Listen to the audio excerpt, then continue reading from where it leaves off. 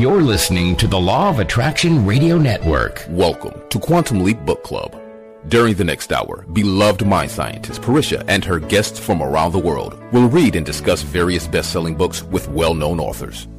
Every show will apply retention techniques designed to help you to absorb powerful knowledge to effectively change your life. Join us every week for a thought-provoking hour and re-listen as often as you can. You will be delighted by what you learn, and you will be excited by the results. Are you ready to take the quantum leap? Here's Parisha. Greetings. This is Quantum Leap Book Club. I am your host this week, Parisha, and I have my co-hosts with me, which this week are Marianne Love from Melbourne, Australia. We have LOA, who is with us from Sydney, Australia. We have somebody here from the United States. Okay, so we definitely have Trina Cooper, who is with us from Denver, Colorado, in the United States, and myself today from Arizona. So what we're going to be bringing with you is we're starting a new book this week, and that's Biocentrism by Dr. Robert Lanza, okay? And I guess he's been actually co-authored with Bob Berman, okay? And we want to introduce a new word. It's a word, I heard about it actually in a conversation with a few scientist friends of mine who made mention of Lanza's work and then actually asked me if I had seen the book, The Biocentrism, and I told them no, I hadn't even heard of the word, okay? So at this point in time, the book is what we're going to explore. And we are asking you, our listening audience, to come with us in the book. What we discuss on the program itself is a very general overview of a certain part and section of the book. Sometimes we call them chapters. Many times my co-host and I will refer about a particular part in that chapter. But I feel for you to actually get from the book what we are hopeful that you will get from the program is that you follow the book and how it adds to you because you're reading the full offering of what the book has, okay? What we may do is just give you little appetizers and little bit pieces of where we particularly focused in the reading of it, okay? So, and we feel that's helpful because we're giving you many different aspects of reaction to it. But again, we're not saying that what we give you each week is a replacement for you actually getting with the book and listening and reading the book with us. And that actually, we encourage you to go to our, I think it's that do we have a site? I think we do with LOA. Sorry about that. I'm vague on that. But I know we do have a Facebook and we do have a little bit place where you can make your comments. And I'm always there. Now, those of you who are commenting directly to me through Parisha Taylor's Facebook, as well as what I do with you on teaching. I appreciate every bit that you give me. And I'm just looking for you to come, some of you who have been a little reluctant and kind of stay hidden back there in the back of the store watching us. Step forward. You're important. In fact, you probably have more to add to it than we would in any given week. So please come forward with us and give us whatever your reflection on it is. And the other part is what I'm seeing in some of the communications I do pick up is that some of you might not agree with what the book's saying. I love that. I love that. I would not see that as controversial. And when I reply to you, I say, please do not try to apologize. Okay, for you to apologize for your opinion or your particular response is to say in yourself that you are taking away from the importance of it. I don't think so. I think it's real important that you show your reaction to it or you agree or disagree. It isn't a matter you're making wrong or right of anything. This is how you see it.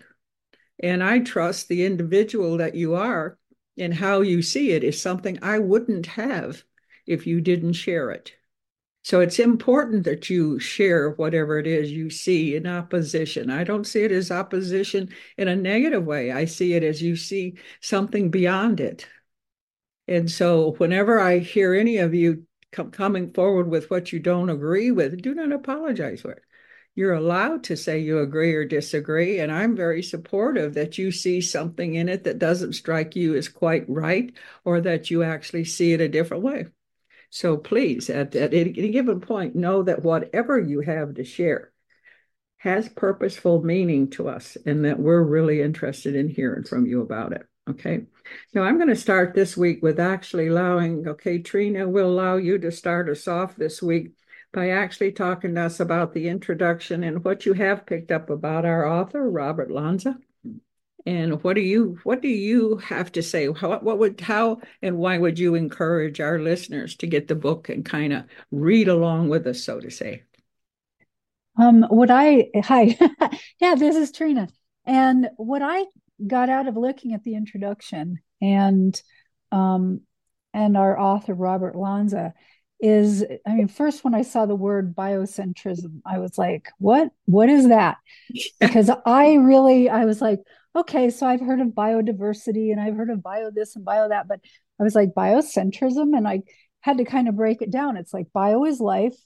Centrism, it comes from the Greek word centron, which means center. So I was like, oh, this is just life-centered idea that things stem from this. And what I love about this idea from Robert Lanza, well, first off, he is this amazing New World thinker. And if you think about all the people in the world who have kind of thought out of the box and come up with controversial ideas, they generally make a huge shift, a huge paradigm shift in the way the world begins to look at things and view things. And he has so many credits to his name. Yes. And he's been quoted so many times. I was like, who is this guy and how come I haven't heard from him, about him over time? And then all of a sudden it's like, oh yeah, he made the front page of Time magazine. He's one of the, what was he? It was like in 2014, Time's 100 list of the most influential people in the world. 2015, one of the top 50 world thinkers by Prospect magazine. And I'll let the other co-hosts bring out a little bit more of some of the things that he's done, but he's worked in stem cell technology, and he's looked at cloning, and he's like in the middle of so many things that involve life. And what I really loved about this whole idea, because he's kind of brought this idea forward of biocentrism, is that we should be looking at the biology and looking at life, and that we should be not just engaged in physics and theories, and we should not be based in just chemistry and stuff, but really looking at life and consciousness as the beginning of really how we create our own reality. And we've talked about that on the show a lot. We've talked about these ideas from different people, and he's actually bringing more of the science into it, and why he's thinking that looking at life and looking at the connectivity of life and looking at consciousness, that's where everything begins. And it's a total, as they put it, an outside in look at a new view of science. And so if you jump into physics, you come from it from that point of view. If you jump into chemistry, you come from that point of view. So I just think it sounds really exciting, and I'll let some of the others add their points of view and add some of mine, coming forward in a bit. All right, sounds good. I want to make mention of Bob Berman. Now, Bob Berman's work I am very well aware of. He is a very well-known astronomer. Okay. And I'm sure that Lanza used his particular input because he gives credit for it on the front of his book. Okay. With Bob Berman. All right. That definitely what he says is how life and consciousness are the keys to understanding the true nature of the universe. So he's coming at it from the universe particulars. And I don't think he could have asked for anyone that could talk about the universe as far as astronomy better than Berman. Okay. So I think the two of them have done a masterful pulling together the information they want. And when you're saying biocentrism, like you said, looking it up, I did the same thing you did, kind of broke it down with bio. And then I even went to CEN, S-E-N, okay, C-E-N, and changed all of that around. So I've come at it from about 7 different directions. Okay. And when you look at it and he's discussing the universe what we really need to look at, what we get out of this book, is that he's putting us in as that universe. In discovering the universe, we're discovering ourselves. And in today, like I loved how you pointed that out, Trina. Okay, you can come at this from physics or quantum or how, what is your major network looking at and looking for? What's your interest? Okay, and it wouldn't matter what that is. It's just your path to the center. And when he's saying biocentrism, when we're talking about the center of the universe, we're talking about you. And I love how this, I have not read this book. I'm going to be reading it with you, is looking to how this book helps me get deeper in touch with that. At 82, I have been a student of this all my life. And to look at another perspective on it excites me. So looking at it and knowing, like I said, that Berman has been part of the lines in this book will definitely intrigue my interest to go further. And again, I say to you, the book itself, please, you'll have time between now and next week when we get on to actually have the book and join us in the discovery of that. I'm going to ask you, Marianne, to actually come in there from Melbourne and give us, what was your take on discovering and looking through this book? Well, I've really just started reading and trying to understand what he's talking about. I feel sometimes I need a science degree even to understand his bio. This guy is amazing, really, and what he's achieved. I've had to look up every word of his bio to understand what has he done with his life. It's like amazing.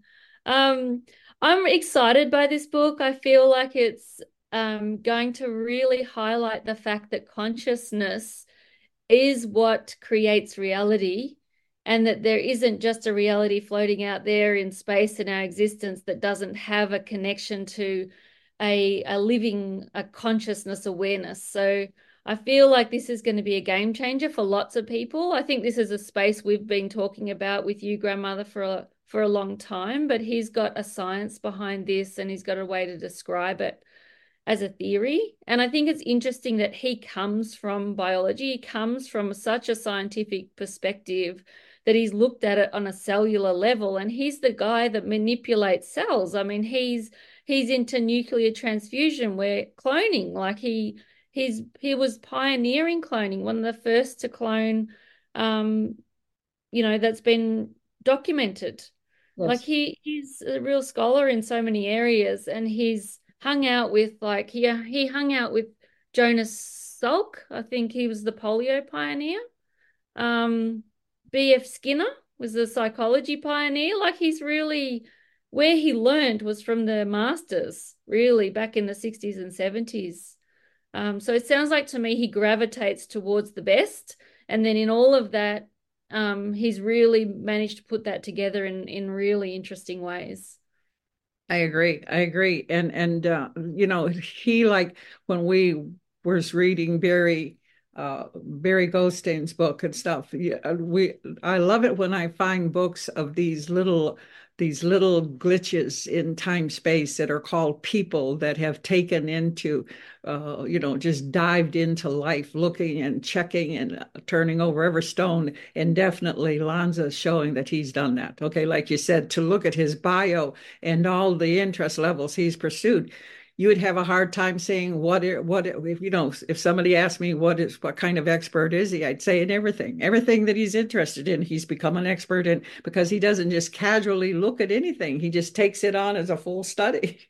So it in itself, I was surprised when I did finally start asking questions and checking into them. Or the book that we're looking at is probably about a half-inch thick. Okay, I expected something about 2 inches deep to cover everything that I had actually expected of him. Okay, so basically getting the book isn't a threat because it's an easy read. Okay, and like I said, just seeing how he's going to channel us through his particular take on the biocentrism in itself is just really exciting.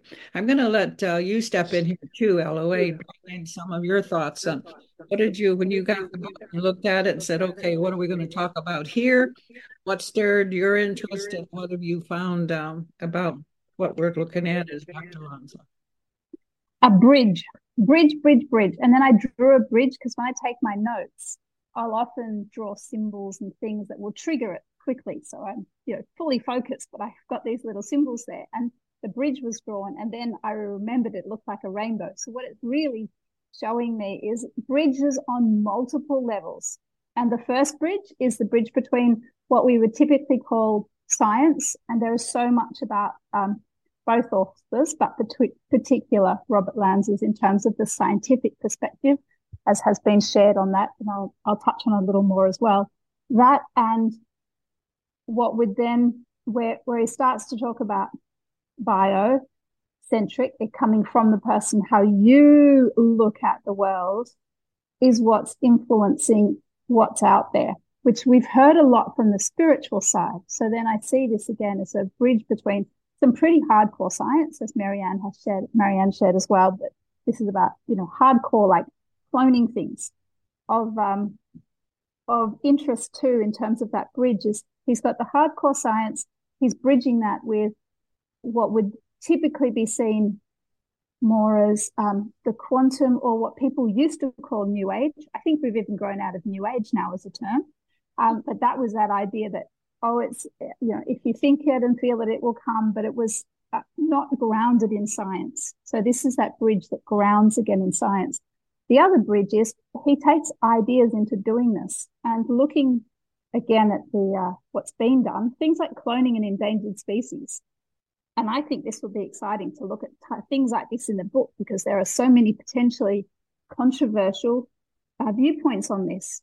And I love it when we have something where we can have a different viewpoint. I might have a viewpoint on the use of embryonic stem cells. I'm sure everyone has a viewpoint on them. And having a book like this and having a forum for discussion, I think one of the things that is missing most in the world is that ability to have a place where you can have different perspectives and share them. So I think it'll be quite dynamic to discuss the topics that are raised in that idea that it's the theory of everything has been promised forever, but within that, they just found that 96% of things are unknown and called dark matter and called other things now as well. But what it does is, as you said, the more data that we got, the more we tried to make it materialistic, the more we tried to look at the smallest piece, the more we just realized we were trying to manipulate our theories to fit what we were seeing, but it wasn't fitting. And I recall myself when I was at uni, the model that they showed you for chemistry of what an atom looks like was different from the model they showed you when you're in physics of what the atom looks like. Yeah. So just because it works for us doesn't mean that's how it is. And I think this is an exciting book, that it's going to just say, it's not about just collecting data and trying to manipulate it to fit our theories. Let's just take a step back, take a breath, and allow there to be an observation and this embodying that as you see it, you make it, which is so powerful. And that's the other bridge, that this is taking science and everything else that's out there and bringing it to every person who's on the call, every person who gets the book. It becomes you personally. You're that next bridge in how you share and apply this information. I just want to share one other quick thing too. He also made things like, when I said he's a doer, he made ambulance cells out of stem cells that went and helped limbs that would have otherwise been taken off because they didn't have enough. He made a substance that was then a universal blood that can potentially be used to save people. When I said he cloned, he also cloned one of the rare animals from a frozen skin that was 25 years earlier in a zoo. So we're talking about Jurassic Park stuff, not as just movies, real stuff. So this book, I'm sure just from that beginning, this book is going to be things that you'll go, wow. Yes, I know. And like you said, that wasn't going to mention that. I'm glad you did. But to be able to take enough cell life from something that's been frozen for this long, and to actually, like, I don't get to see a lot of movies, and God knows I don't get to read a lot of books. How I read a book is usually opening a book and actually looking at the contents and looking at the chapters and pick up what I can pick and read from the space thing that I can get into with a book. So usually I decide if I'm going to take any time with a book at all, just looking at the contents of the chapters. And this one actually stimulated me right off the bat. But to actually research this man, you want to know what he's got to say, seeing all the particular things he's lived, like being in it. Like you said, he's not just talking about it, he's being in it and everything. One of the things I want to share with our listeners is that when we start out with just chapter one, he says chapter one is called The Muddy Universe. And he has little captions like most writers do before they start. They have a little quote up front. And I love this one. The universe is not only queerer than we suppose, but queerer than we can suppose. Okay. And that was actually by John Haldane. Okay. So to actually know that a man is starting his book with the very first chapter saying that the universe is so queer, so unusual, so out of sync with whatever we already think we know. I mean, of course, you're going to just drink the first chapter and run over to the second chapter. But to begin to look at that and to see that the whole way he presents his book is that he's introducing us to new views of the universe. And when you think about what he brings to it, okay, this man has cloned a being. He has cloned life is a being. And then we have to deal with us, the listeners, we have to deal with our own concepts of what we see as spiritual truths or religion or our beliefs of life. And like I said, I've run into so much controversial response from people who just trying to share with them some of the Anunnaki thoughts on how we were created. A body was created by science, not by some mystical view we have of spirituality. It is a very practical science, and our body has been created through that. So to see a person coming through to help actually talk to us that has had time to take a cell and duplicate it to the point of a form, to clone life. And in the cloning of life, even when I good 40 years better back, actually associating with a group of scientists that were cloning human beings, actually stopped talking about it because of the public reaction, but did not stop the research of it. The first clone they made was a sheep. And seeing the beautiful physical outcome of their clone, everything about the sheep was just as beautifully perfect as anything that had come from the mother of a sheep, actually be it born through the process, okay? And knowing that this one came out of the test tube, I looked very in depth to every cellular part of this animal to make sure there was nothing I could detect. And not only myself, but a lot of sensitives and seers that do have contact with other particular means of analyzing something, to see if anybody could find something that would say it, you would never, you would know the difference because of this or that. There was none. Nobody could find any. The perfection of that clone was no different than the lamb that come from the mother's womb. Okay. And then to actually see that the research for that was going into human possibilities and actually seeing, which is going on today, no matter how much you're not hearing it, I can tell you involved in it, it's going on to where the science has come to where they can actually clone a heart, a kidney, or whenever we're needing the replacement of body parts. Okay, even that some people can't understand, and there are religions that forbid that, but that we can actually clone a perfect liver, a perfect heart, and that we can replace the wear and tear of time on the body. You have to understand that when I see biocentrism and I see what Lanza's taken us into this book, I realize I'm expecting that he's going to help us understand the reality of how that's right there in our front yard and we haven't opened the door yet. Okay, that we are looking to actually seeing a time to where when you went into the hospital, you could get a rebuild. You could, just like you do when you take your car in and they can put a new engine in it. Okay. And we as beings, spiritual beings, trying to find something that we can depend on that gives us some assurance of a hereafter or a purpose for it all. I think for it might know in my own interest to actually have some kind of equation or answer to what was it all about? The why are we here? The what am I? And then to see how that involves in time, space, matter, trying to get a hold on, what you see as an everyday life of a human being.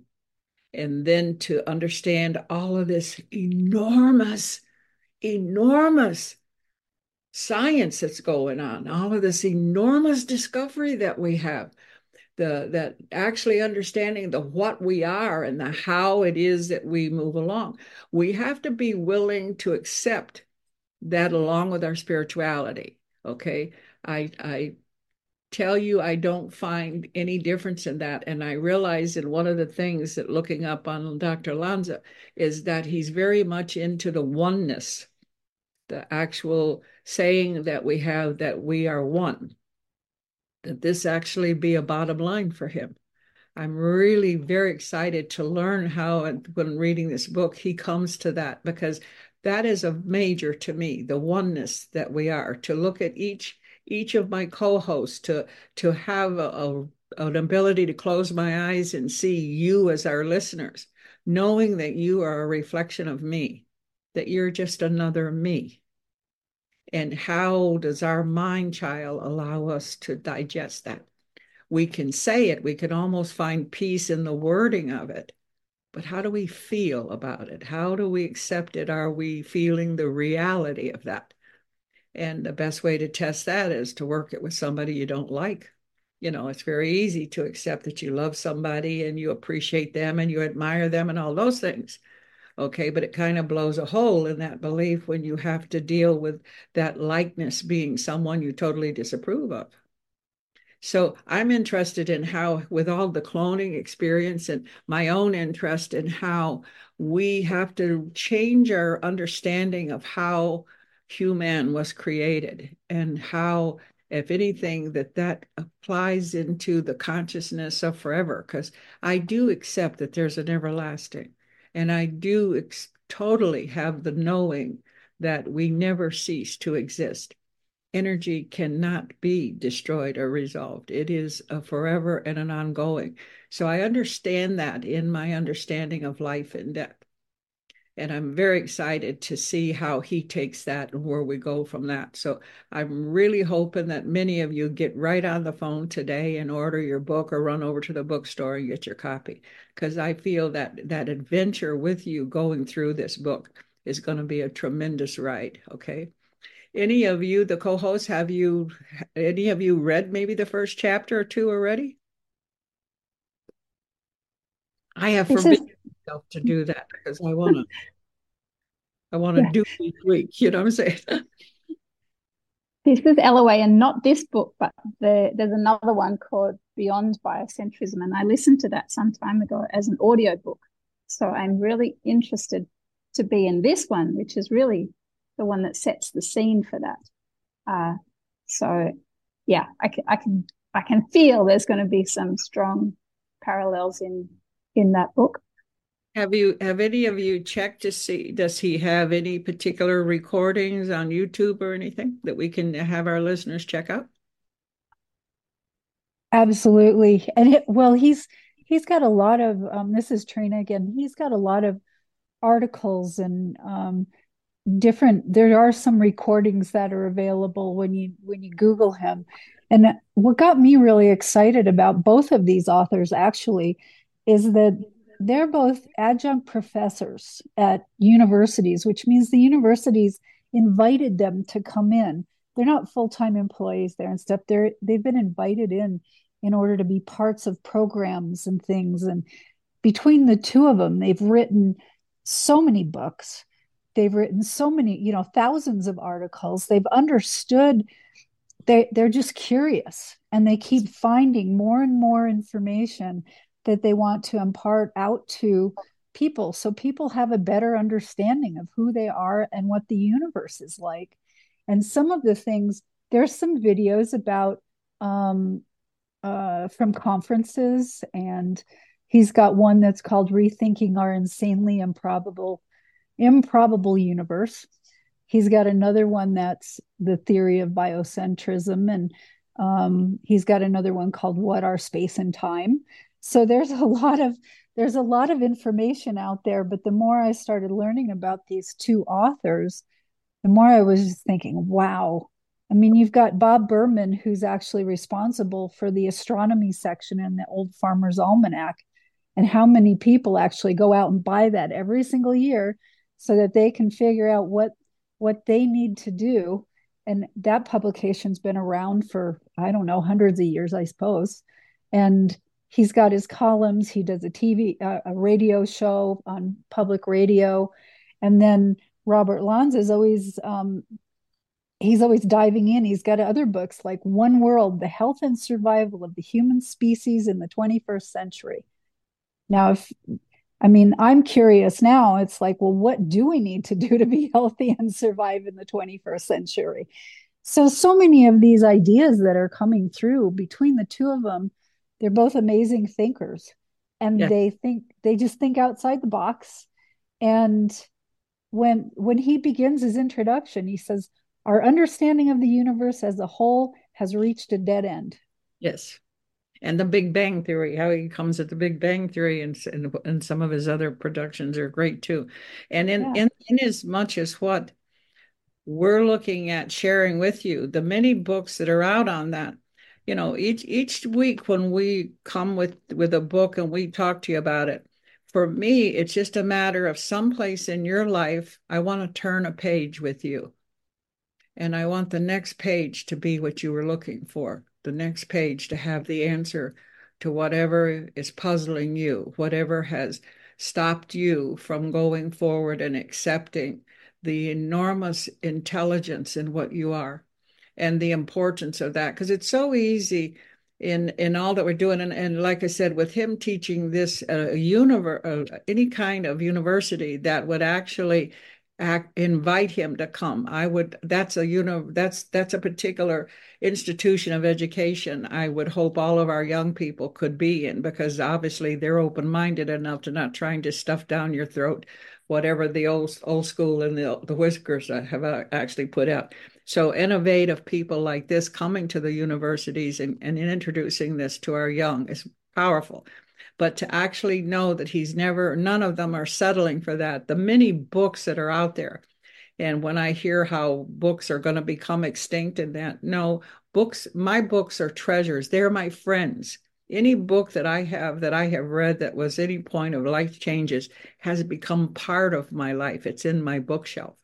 And it becomes a part of me. If I give one away, I actually feel that I have now bonded and given a piece of myself to somebody. So for me, books will never become extinct. And technology and reading them on the internet or on the phone does not take the place of having my hands touch the book. There's an intimacy there for me. So books will always be a part of me.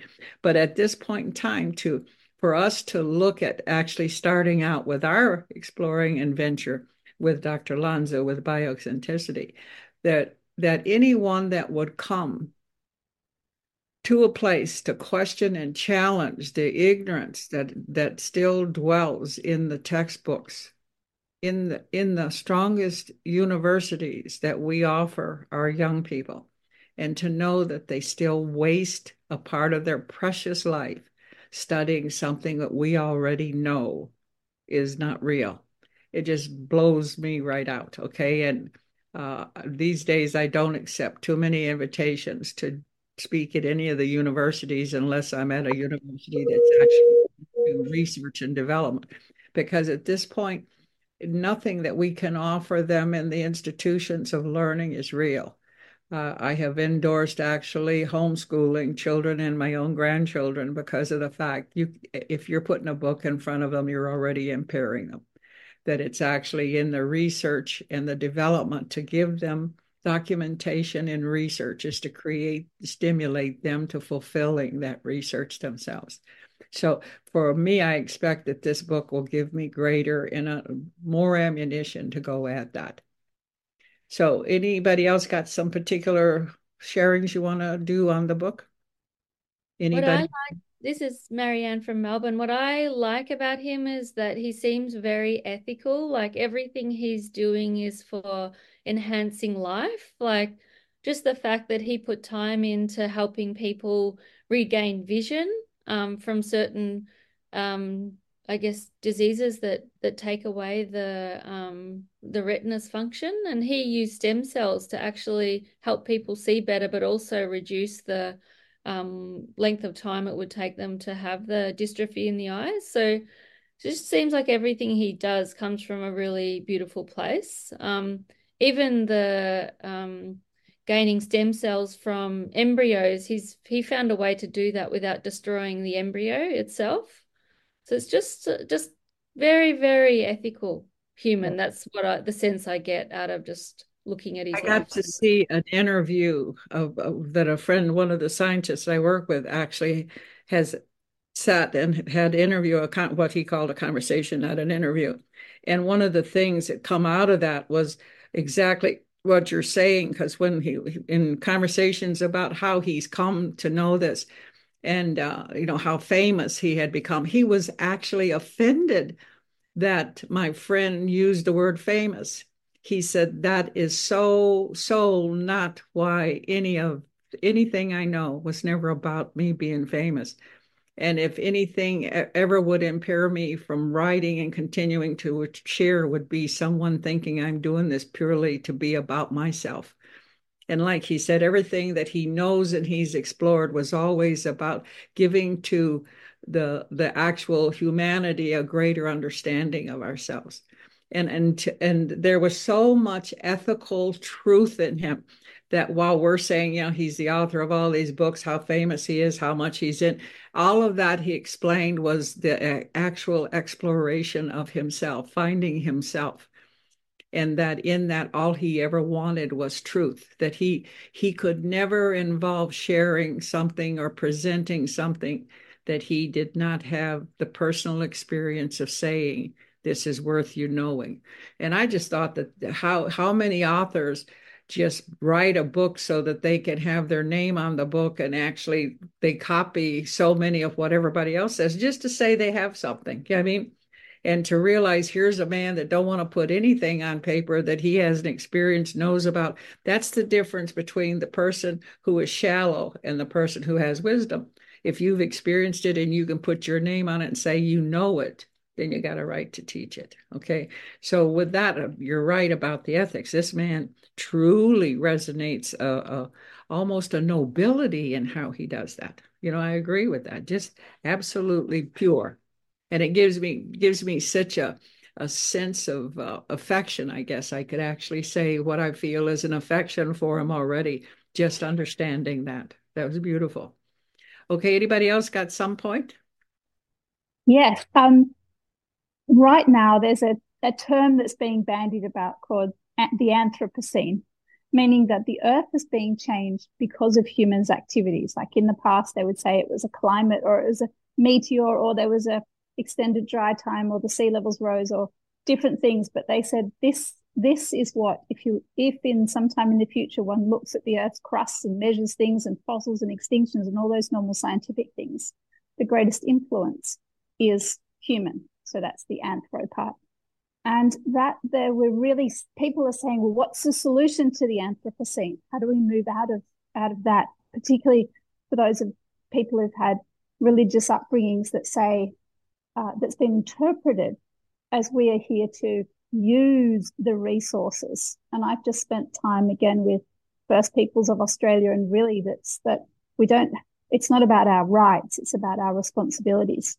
So I really see biocentrism, because it says it's more than an ethical viewpoint of seeing that all life has inherent value. Not a tree is valuable because it's this much lumber.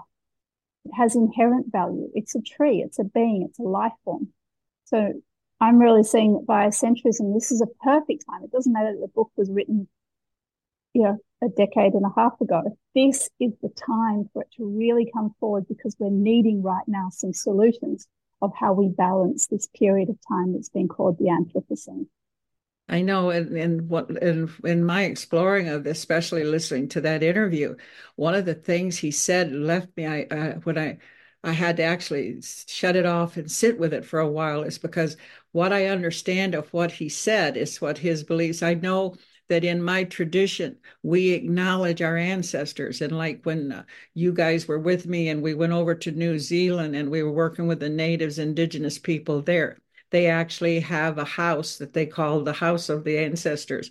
And You actually have to be greeted by the ancestors before they'll let you into their community. I don't know if you two remember that, but that's where we were at in New Zealand.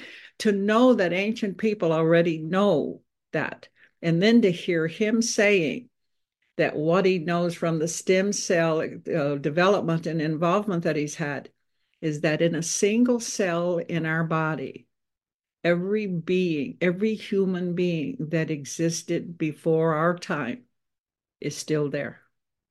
That the foreverness, or when spiritually we seek to have an everlasting, an afterlife, comes from the fact that we are present in all time. There is no past, there is no future.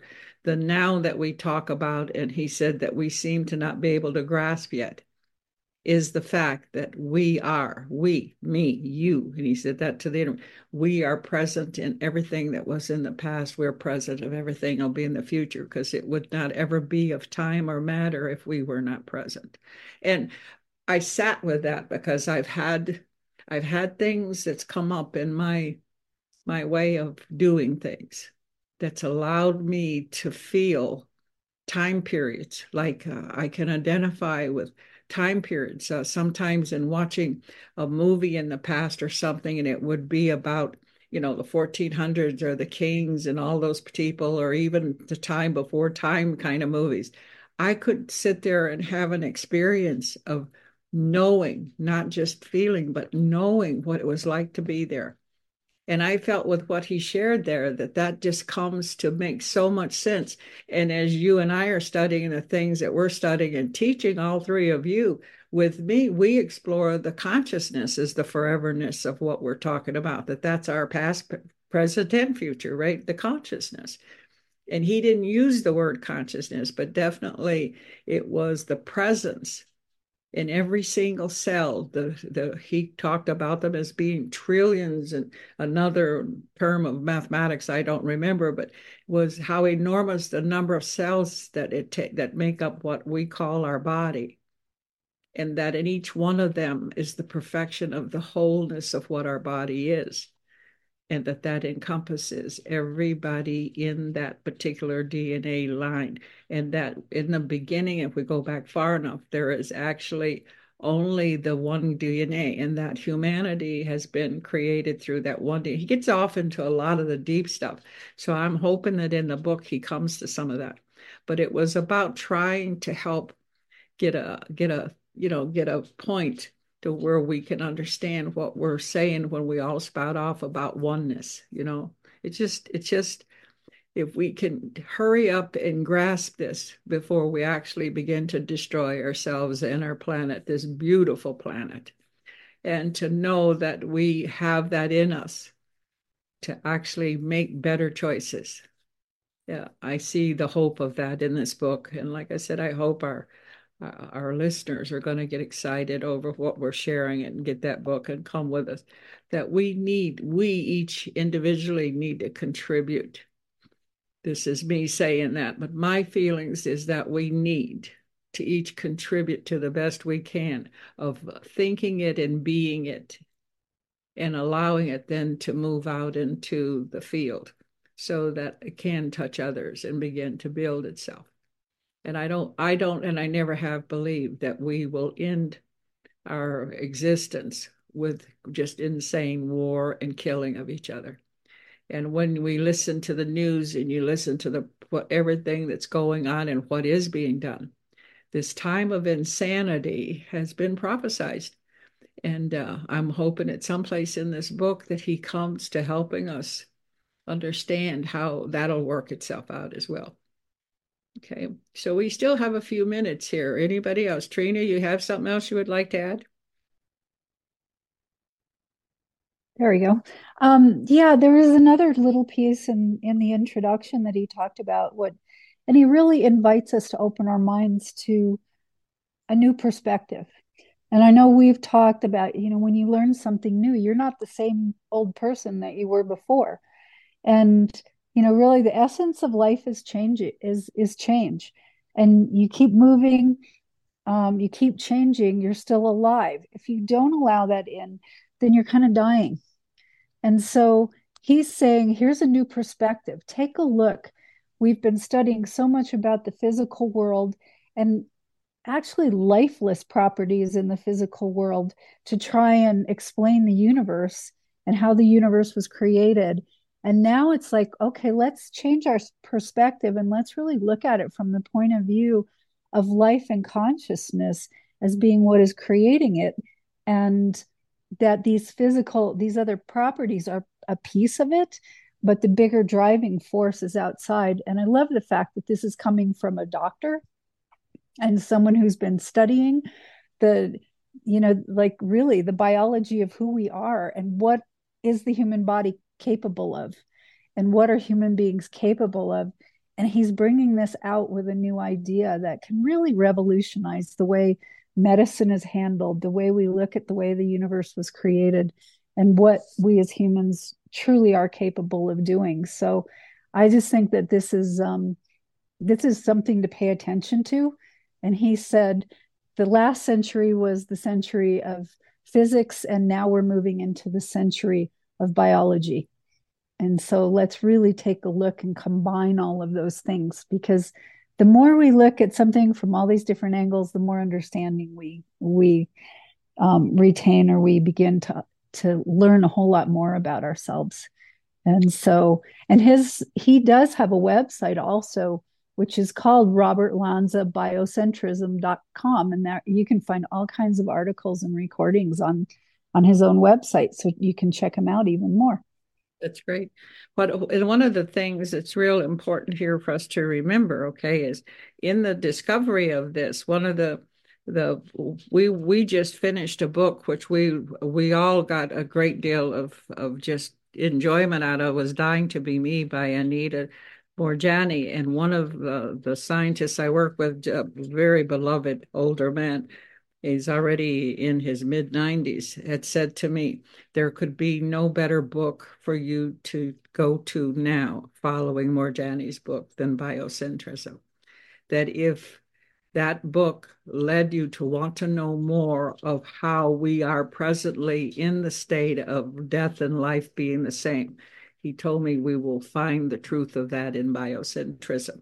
So that in itself excited me. And it's like, wow, if this gives us the whole big picture of it, it's just wonderful.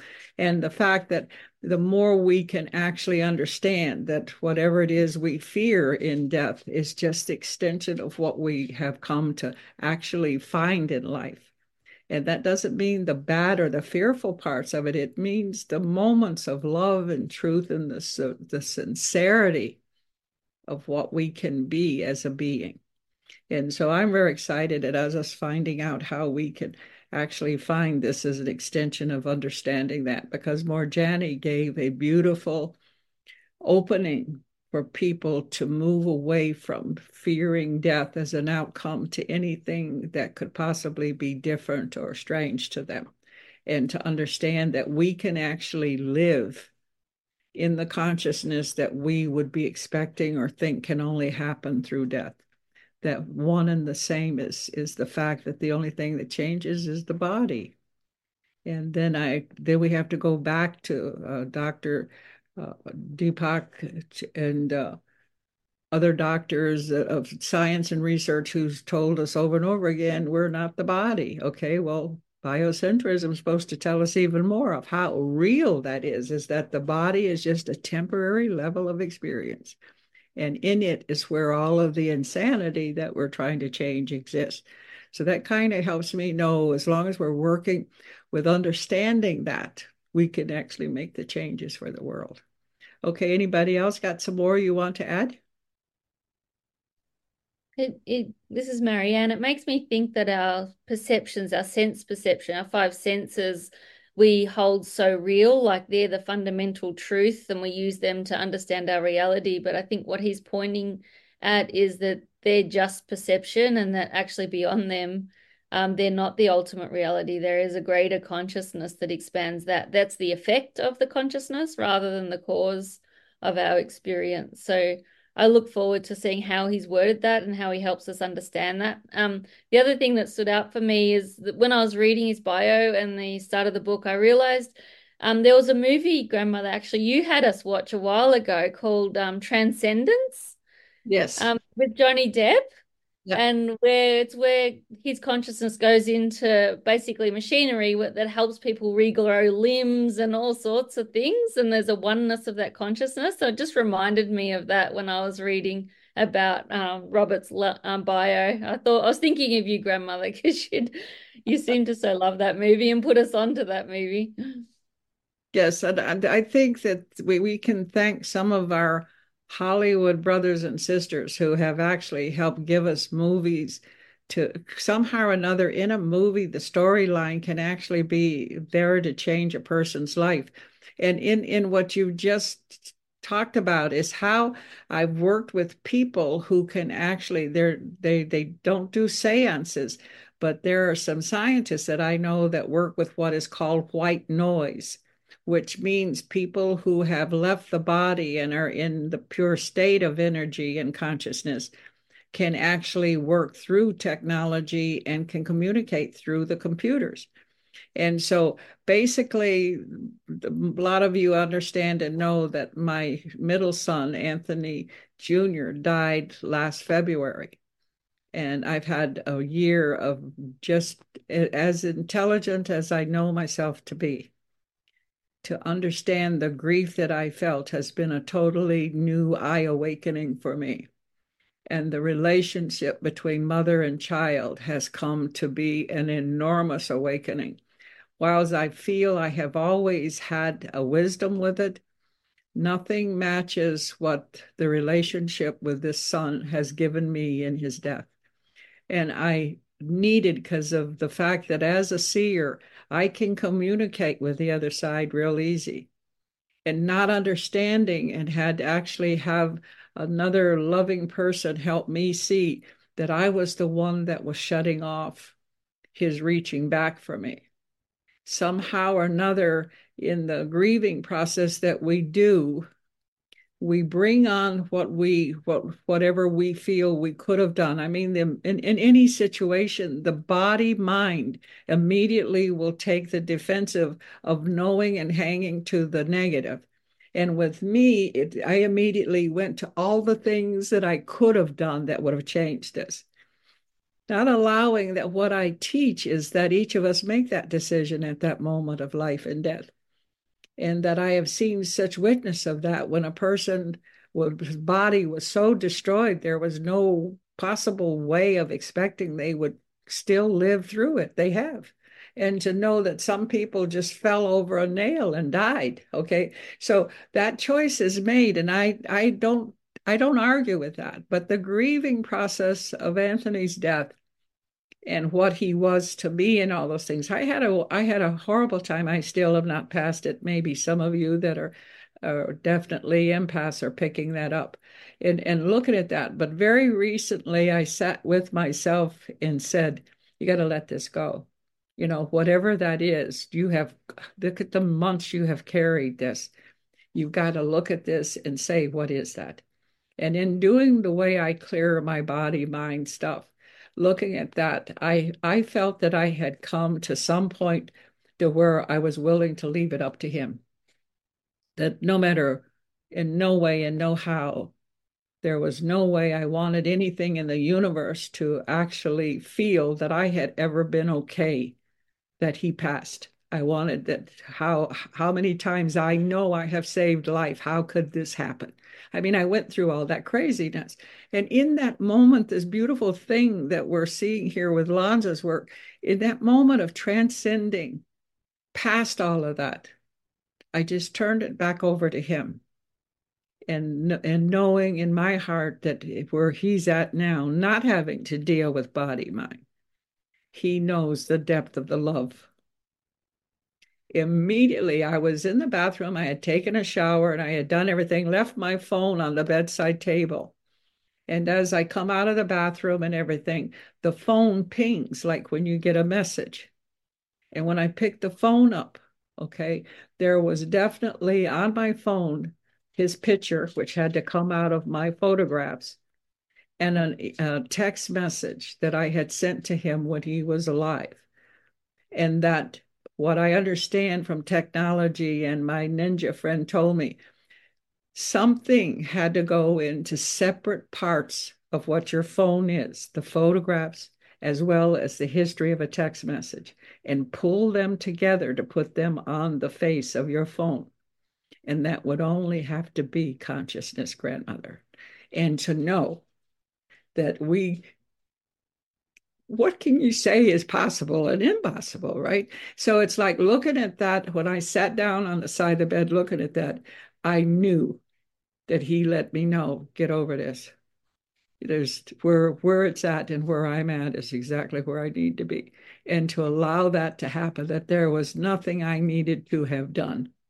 And that we have to look at how we resist acceptance of oneness, how we argue with all of these new concepts that are coming at us, that we're not willing to allow the body to give up the fact that it doesn't rule the choice. There is an intelligence that we can pull from. And that if we will just learn to handle the emotions and shut it off, and allow this pure essence of intelligence to merge forward, how much more we can expect of what the world is.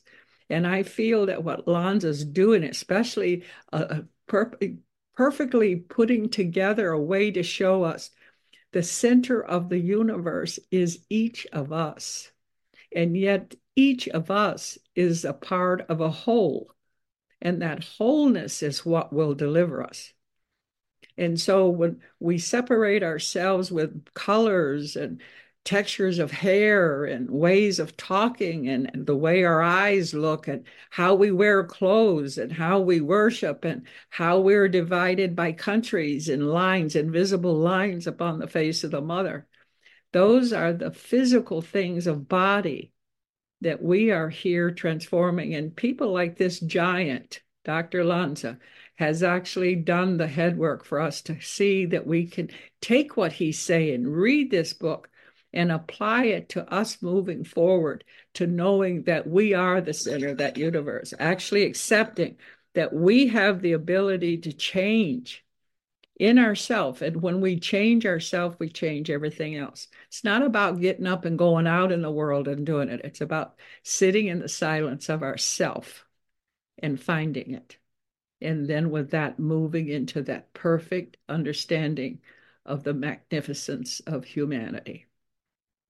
I think I'm on my soapbox, you guys. I get all excited about this and start walling off on everything and go for it. So we're going to close now. I think we've got our hour. I heard my little ding thing go off. Okay, so we're going to say we're going to close. But I'm asking the definite, again, listeners, get your book, Biocentrism, and join us next Wednesday at the same time as we go into actually discovering and traveling through the pages of this master's book. And for you, my co-host, thank you so much for being with me. You're great beauties. Love you very much. OCO. Thank you for listening to Quantum Leap Book Club. For more information where you can contact us, go to loaradionetwork.com/quantum-leap. Have a great week.